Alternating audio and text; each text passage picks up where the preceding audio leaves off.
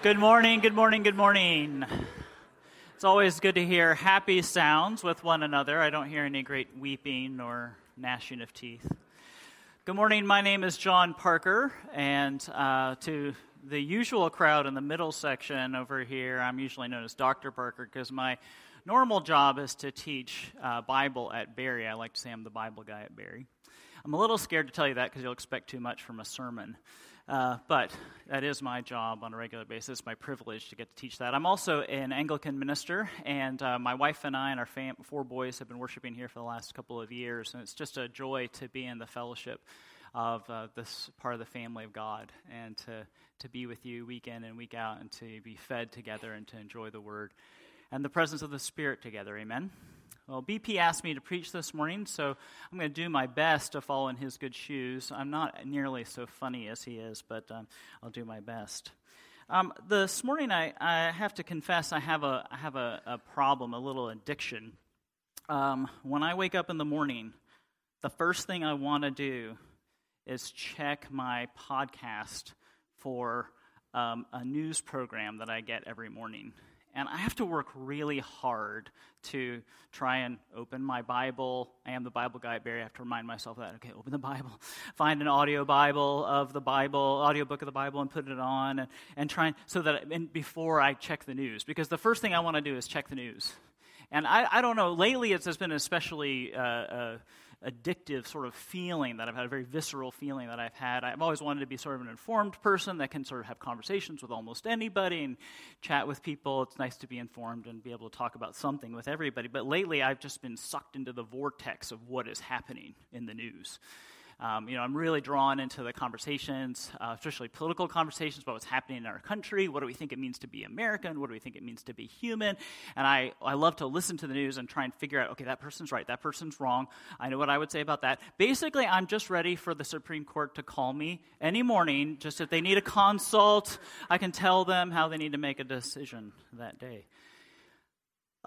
You can probably see the neurosis in that. I can admit that. I wonder if you have something that possesses your soul like that. Maybe it's something a little more noble, like your job, or your family, or your psychological or emotional health. Something that when you get up, it's right there at your door, wanting to grab your heart, wanting to grab your attention, wanting to push you to think about it.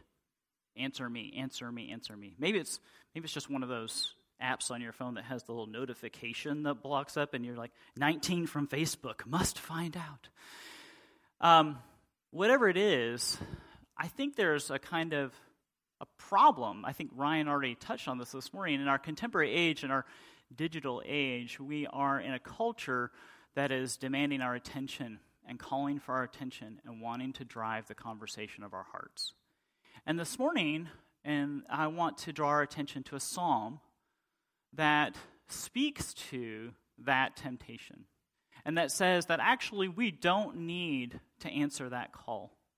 What we need is our one Lord, and to focus and calm our hearts before Him, and to know the will of God in our lives. And if we will calm ourselves and know the will of God in our lives, all the things that we think are urgent and important will find their proper place.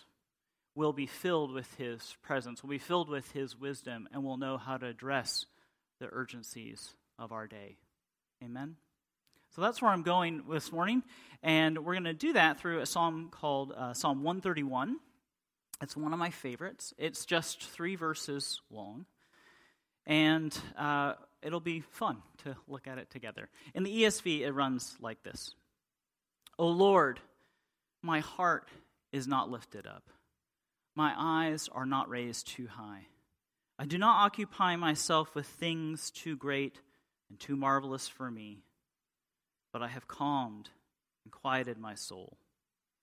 Like a weaned child with its mother, like a weaned child is my soul within me.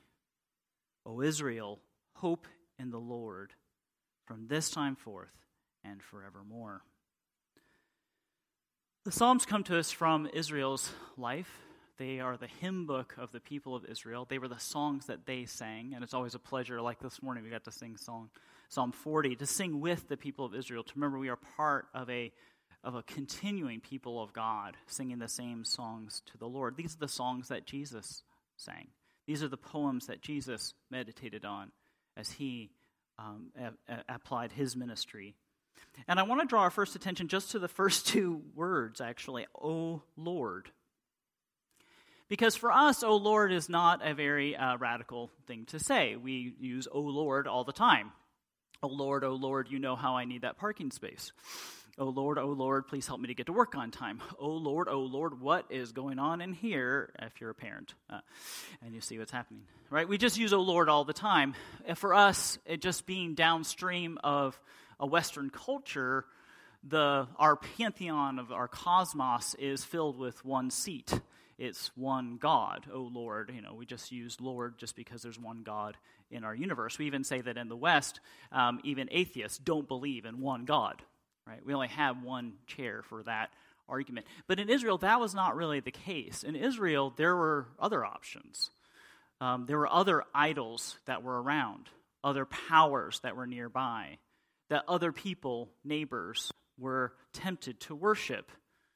Names like Baal, or Baal, as we say in Bible studies. Ashtoreth, his goddess consort. These gods were gods that maybe Israelites weren't really tempted to neglect God, say nothing about the Lord and say something about Baal and Ashtoreth instead, but they were tempted to hedge their bets. And we can see this actually in sort of the archaeology of ancient Israel. We can find bowls and pottery that's inscribed to the Lord and his name. And we can find pottery and bowls that are inscribed to the names of the Baals and Ashtoreth. So we can see that there was this struggle within Israel, and you can see it if you just read the history of Israel in the Bible. There was this struggle. And it was a struggle to hedge your bets. Yes, amen, the Lord, the church thing, I'm supposed to say, and to the powers. And to the God of the rain that would come and bring me actual crops. Because that's just practical. It doesn't make sense to just say yes to the Lord and not say yes to the God who actually controls the rains, right? And the Ashtoreth, the goddess of the earth that brings forth the crops. I better just hedge my bets and worship them as well. That was the temptation. The temptation of powers to address them and to name them alongside the name of the Lord. So to choose to say, O Lord, and say nothing else, to dress only God, is a choice to the one Lord.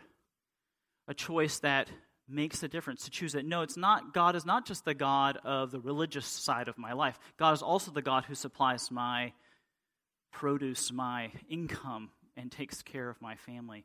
The Lord is God. O Lord, our Lord, how majestic is your name in all the earth, said the psalmist in Psalm 8, which was kind of a remarkable thing to say when you're this tiny little country of Israel and you look over and you've got Egypt over here with really big pyramids, and you look over here and you've got Babylon with really giant ziggurats, and you're little Israel with some wheat. It's the dramatic thing to say, O Lord, our Lord, the God of our country, is actually God of the entire earth, of that big nation over there and that big nation over there. Actually, our God's in charge of it all. And I'm not hedging my bets. I'm going to stick with my God, the one that I know, the one that has brought us through the seas, that has brought us out of slavery, that has brought us into his domain of goodness, and that he has provided for us. I'm going to choose that God. This psalmist is committed to the ways of the Lord, and he is not hedging his bets. He's not choosing idols as well. And it's really tempting for us to think that we've kind of grown out of idols. That, you don't meet people who say, sorry, I've got to leave lunch early. I got to go down and, sacrifice the goat to Baal at the temple down the street. I got to go do that. And nobody is like, I've got this Zeus over there. He's really hungry. I need to get a burger over to him after work. So we think we've kind of grown out of idols. And one of the things that Jesus speaks to when he comes to his earthly ministry is he says to the people of God who have said, well, we've given up idols long ago. We have the law. He said, yeah, but you've turned the law into an idol. Idols don't go away. They just change names. And idols lurk even in this room, even in the church, even in our society today. They are things that we are tempted to come up with our own definition of and give our allegiance, give our service, give our time to those things and not to the Lord alone. Let me give you some examples. Things like patriotism, things like profit, things like progress, equality, family, comfort. Now, all of those things in and of themselves can be good things, right? Amen? But if they are not brought under the definition of God and what He says about what it means to be a patriot, what He says what it means about to be equal and giving to all, what He says about what it means to have profit and manage our economic system, then all of those things can become idols. I had a conversation recently with parents of a student who felt called to go to the mission field, to the border, the frontera of Mexico and the U.S., and a kind of a dangerous area. I've spent a little bit of time in Mexico, and they'll tell you the frontera is a dangerous area. Borders are contentious places. But this student of mine felt really called to go to the border. And I'm talking to the parents, how are you feeling about your daughter wanting to go to the border? And he's like, I'm not sure that the Lord wants her to do that. And I think for him, there was this challenge between the goal of God to bring salvation and redemption to every corner of the earth and the potential idol of family and taking care of my daughter, which is a good thing. But can it get in the way of what God wants to do for His kingdom and His glory? Sure.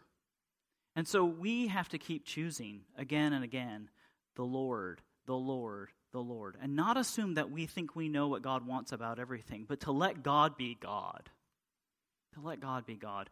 In a book called Wayward Christian Soldiers, Charles Marsh has an interesting quote about the conversation about what it takes to be a thinking Christian in a political environment. And he says, he started talking about the importance of theology in this conversation. He says, he wants to start with the first commandment, that sometimes it's important for us in our context of our culture to name the Lord as Lord and follow what He has to say, not our own presuppositions about what we think needs to happen in a country or in our environment. He says this, the first commandment, he's quoting and summarizing the arguments of theologian Karl Barth, the first commandment is the absolutely fundamental and foundational presupposition of theology, of thinking about God. The commandment issues a permanent and unassailable reminder that none of us controls God, and that true piety always resists the temptation to lay claim to the holy. True piety always resists the temptation to lay claim to the holy. Idolatry is when we put something else in the name of God. We don't take time to ask the Lord what He thinks about our lives and what we are doing. For me and my family, it's probably the idol of responsibility. Raising my 4 boys, it's very tempting for me to teach them. I want them to be responsible boys. I want them to let their yes be yes and their no be no. I want them to answer to directions that I give them. I want them to be responsible people. But if I don't let that word responsibility be informed by the story of God, by His mercy and His grace for me when I haven't been responsible, if I don't know that responsibility is for a cause and not just for the sake of responsibility, I could very easily grow children, young men, who answer to the call of responsibility, the idol of responsibility, rather than the answer to the Lord and how He informs what responsibility is. That could stick with them for a long time. I do put some money into a little counseling dish on a regular basis to help them. But that could stick with them for a long time to unmask what it means to be responsible before the Lord and not just answer the call of responsibility. We have to let the Lord be Lord, for Him to speak to us about what it means for us to enter life. Idols lurk everywhere, and we need to keep opening the door to the Lord to allow Him to reorient and to challenge our assumptions about our lives. That's what this psalmist does, to give Him claim.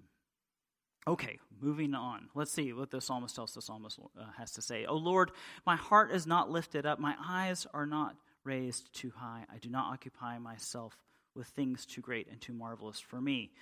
My heart is not lifted up. Now, I don't know what you think of I think this whole verse is talking about being content, right? About letting the Lord be the Lord and then being content with what the Lord gives us. I'm not sure what you think of when you hear, my heart is not lifted up. What does that mean? My heart is not lifted up. It sounds good, right? It sounds very biblical. My heart is not lifted up. But what does it mean? Well, in Hebrew, the heart is the seat of decision-making. It's the thing that you use, the organ that you use to make decisions.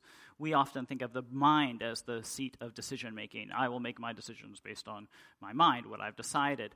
The heart is what Hebrews thought of, and it does a good job of capturing how we don't just make decisions based on logic alone. There's often a lot of feeling involved. And the heart is this complex of thought and emotion. My heart is not lifted up. What does that mean? It's not raised high. Well, maybe the best way to capture this is another example in the Old Testament where this verse, this kind of phrase is used. In Proverbs 18:12, it says, before destruction, a person's heart is lifted up. Or as we say, haughty, high, right? A person's heart is lifted up. Before destruction, a person's heart is lifted up. You have a heart that is set on your own ways, a higher path that you think is right. The proverb continues and it says, but humility comes before honor. The psalmist is speaking to himself saying, my heart is not lifted up. I'm choosing and repeating between you and me, O Lord, to choose that I am not going to choose my own way. I'm going to choose your way. My heart is not going to be lifted up. I'm not going to be proud in what I decide to do. I'm going to let you choose that. I'm not going to be ambitious with my life. I'm going to let you choose to give me what you want for me. A couple of stories in the Old Testament that draw out this, but maybe one of the best ways to get at a picture of what it means for it to not be ambitious and to wait on the Lord is to look at Mark 1. I'm always struck by this. Jesus is been in Galilee. He's waited until after the Sabbath is over to heal the sick and the oppressed. And it says he rises very early in the morning while it was still dark. And he departed and went out to a desolate place. This is Mark 35. And there he prayed. Now that's kind of an interesting statement, isn't it? Jesus got up and went and prayed. How much more do I, before I turn on my podcast, need to get up and pray? Jesus went up and prayed. What was he doing when he was praying? What was he seeking as he was praying? And Simon and those who were around him searched for him, and as they found him, they said, everyone is looking for you. Why? Because he just finished healing a whole bunch of people, and they're eager to see some more, right? They're eager for him. And so his answer is, great, let's set up a tent meeting and a church here, and we'll have lots of attenders.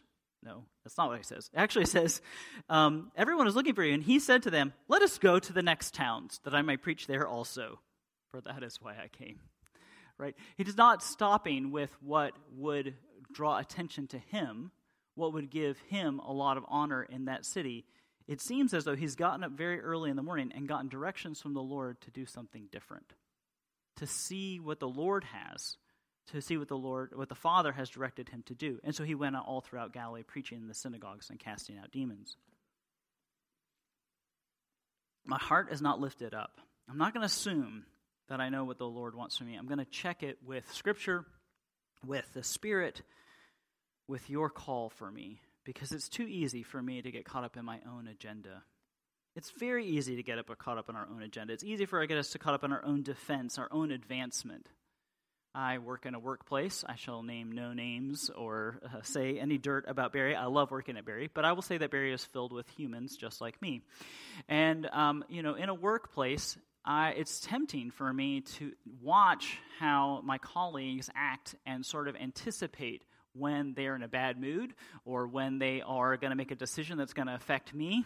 And my brain, better for worse, is kind of plotting how I'm going to manage my conversations with my coworkers. Anybody here do that? Your brain is kind of working at how you're going to manage your coworkers. And it's just easy to get caught up on our agenda. How am I going to defend myself? How am I going to advance myself? The Bible calls us to look at ourselves through God's eyes and to abide by his limitations, to say, I have something for you here. It's not about what you can figure out. It's about what I have for you in this place.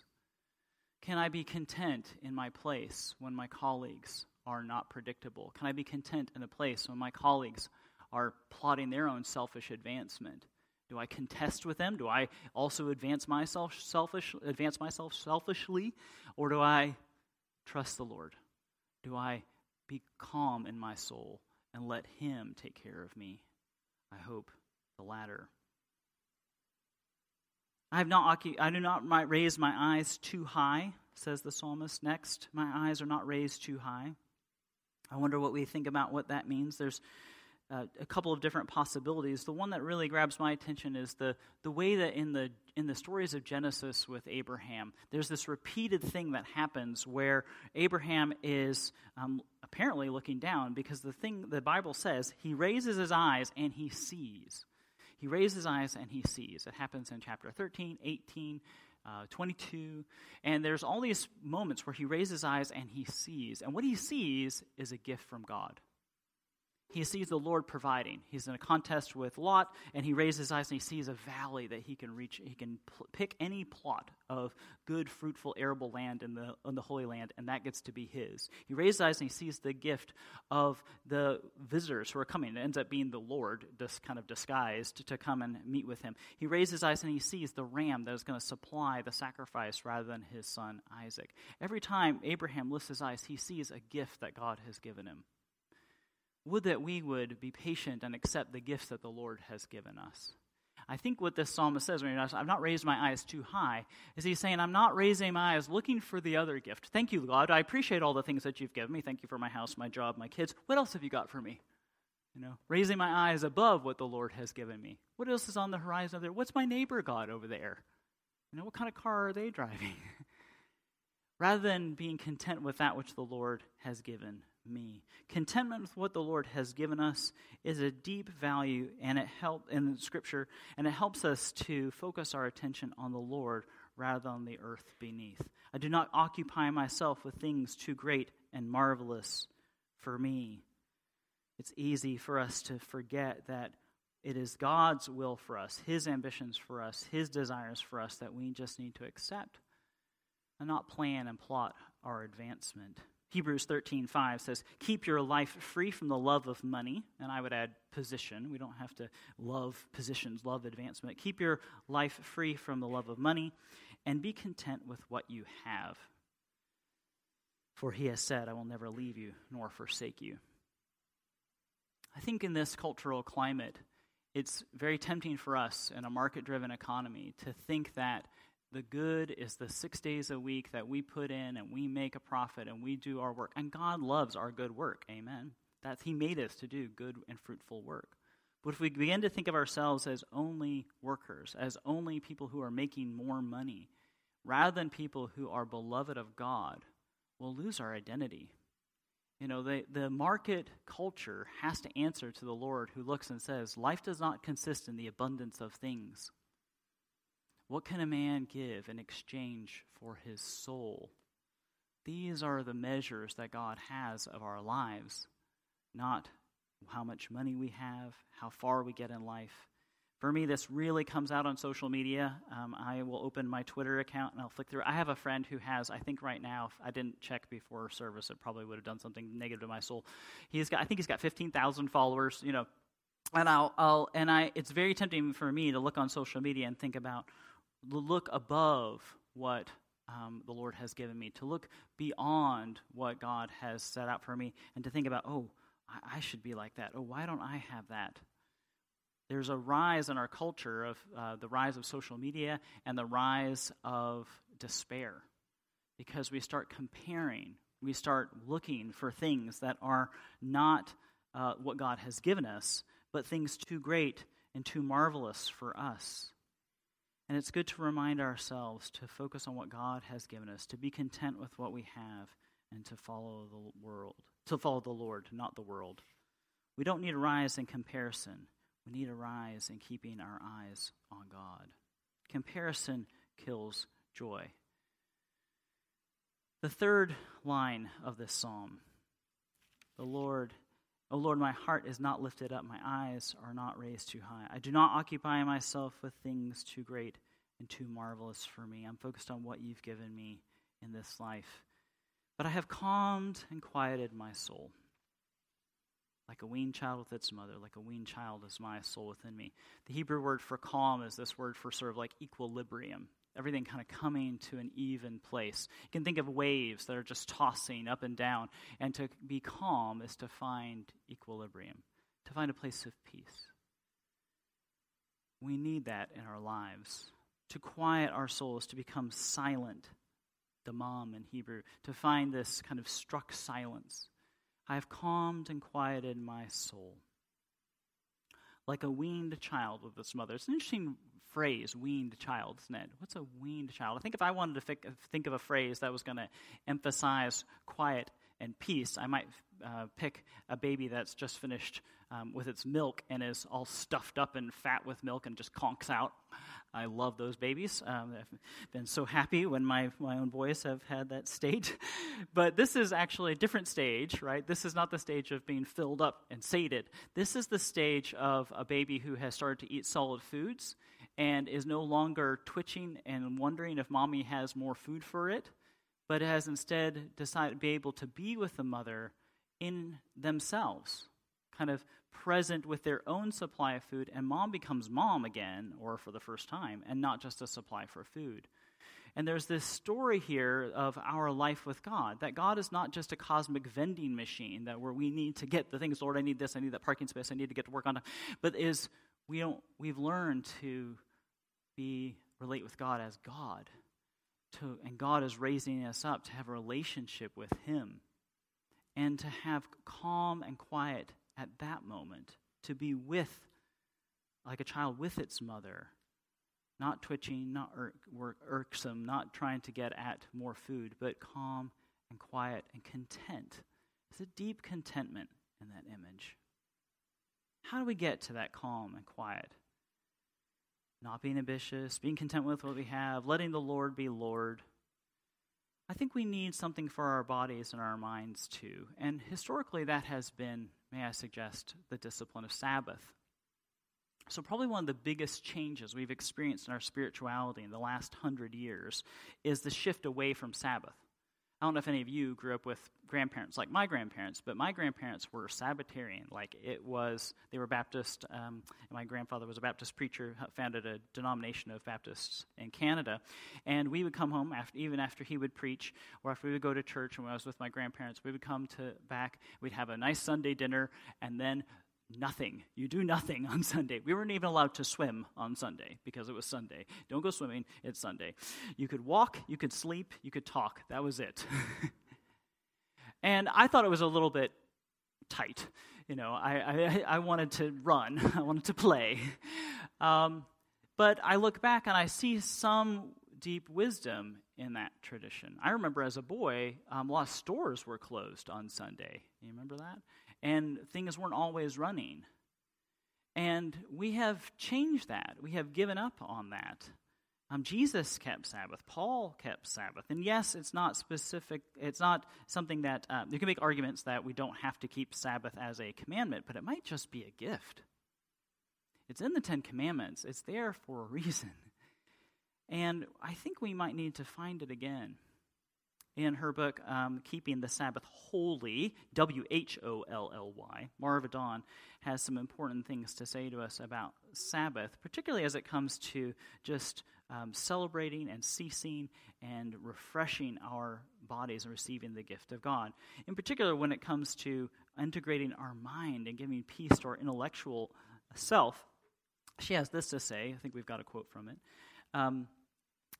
She's quoting Jacques Ellul. She says, in the humiliation of the word, Jacques Ellul laments the fact that our view of reality is so distorted by the news. Ooh, that's me.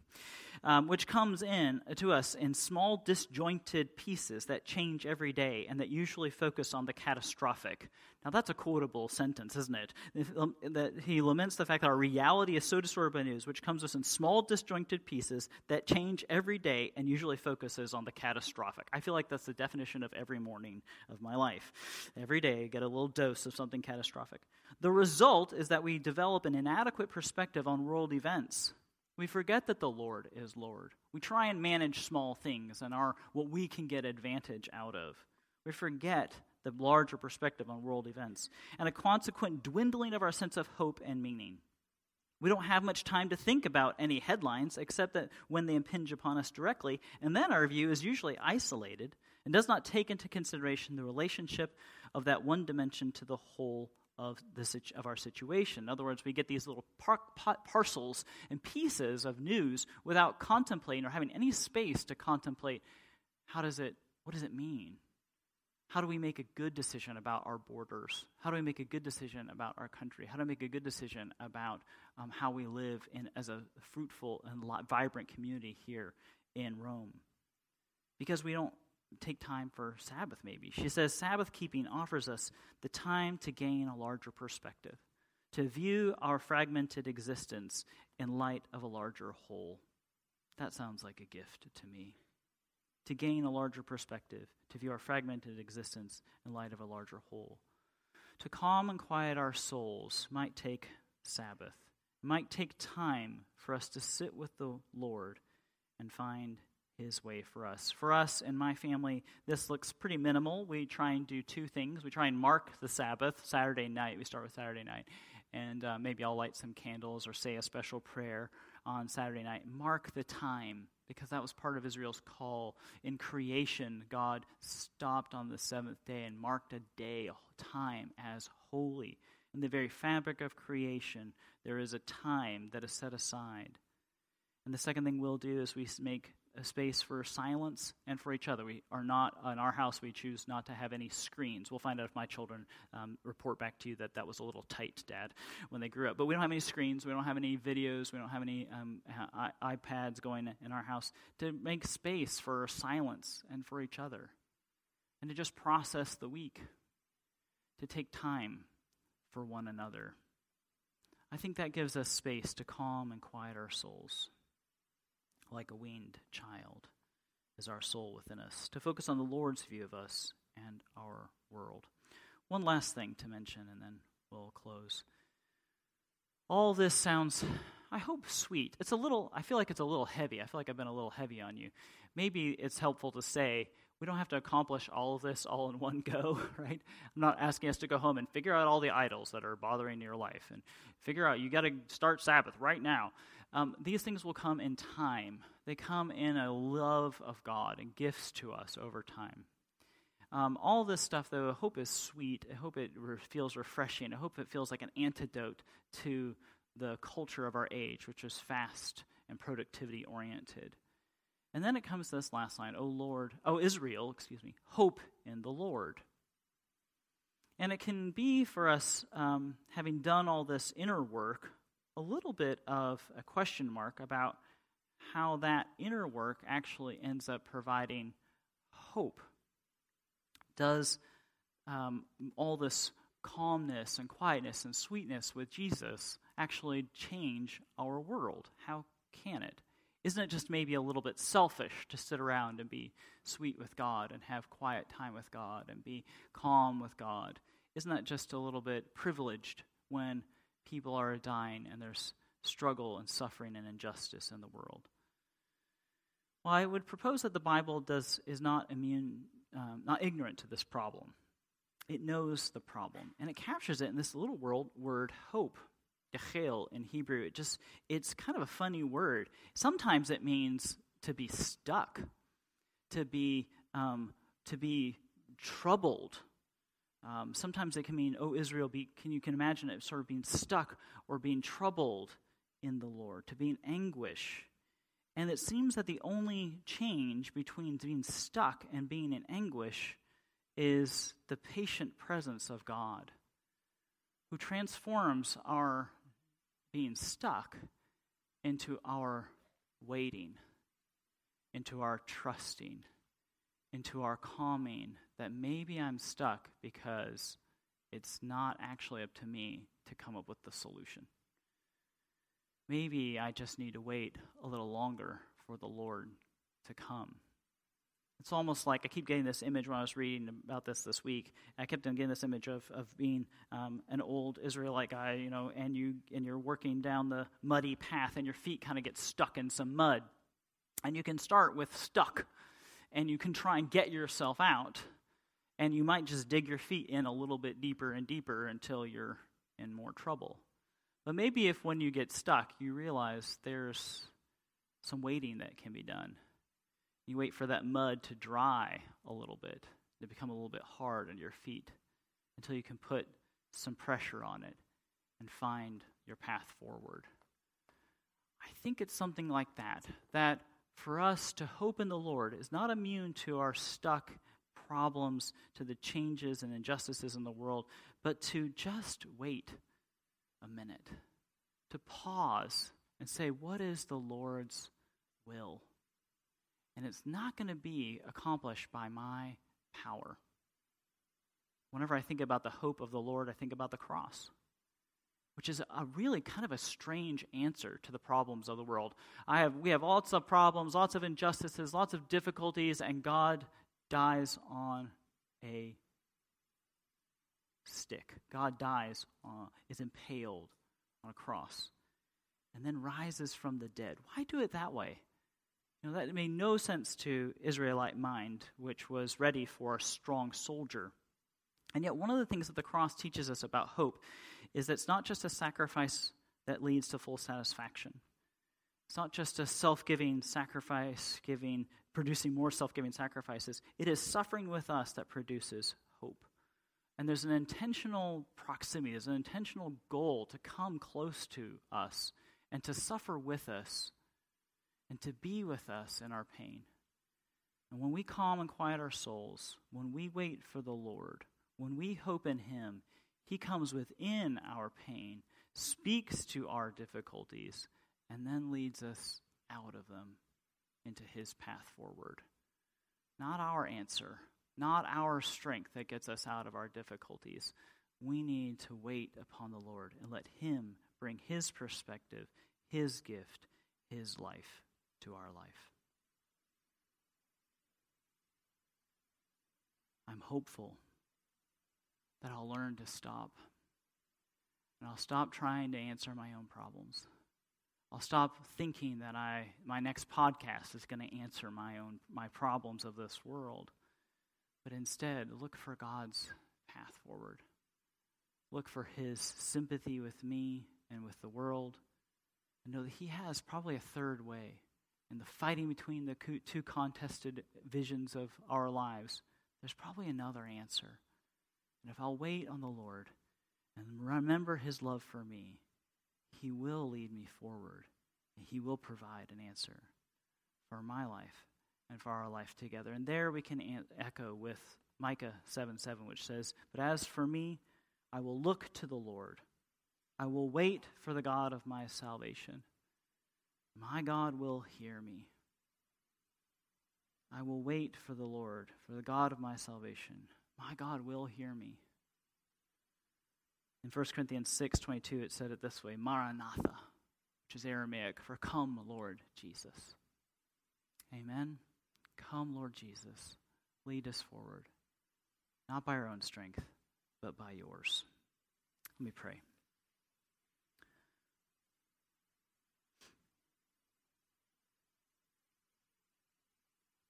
There's a lot here, Lord. There's a lot that is filling our lives and driving us, calling for our attention. We choose to focus on you. Help us to come back to that little child place who relates with you not as needy, but as wanting to learn and to love. Help us to find that quiet place,